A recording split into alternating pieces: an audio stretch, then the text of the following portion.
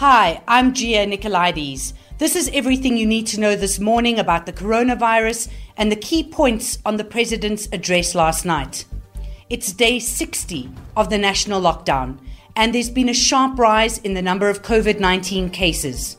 We have 22,583 cases. More than a third of those were recorded last week. There are 429 deaths and over 11,000 recoveries. President Cyril Ramaphosa last night said that things are going to get much worse before they get better. So it's up to us to help stop the spread of the virus by social distancing and being hygienic. The good news is that the whole country will move down to level 3 of the lockdown from the 1st of June.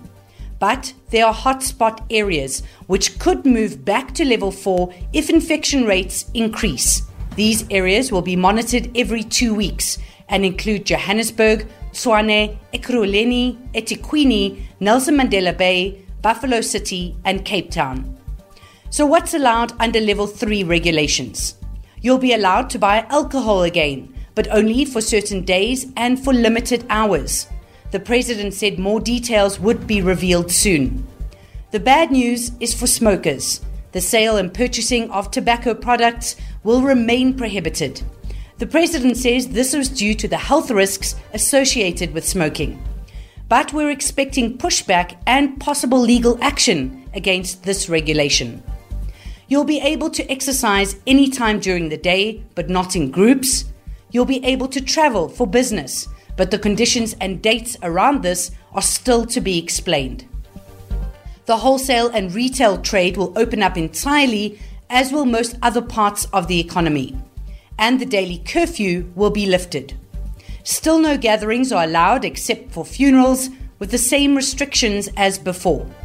Still no sit-down service in restaurants, bars or taverns, and government is in discussions with religious leaders around the partial opening of spiritual worship and counseling services.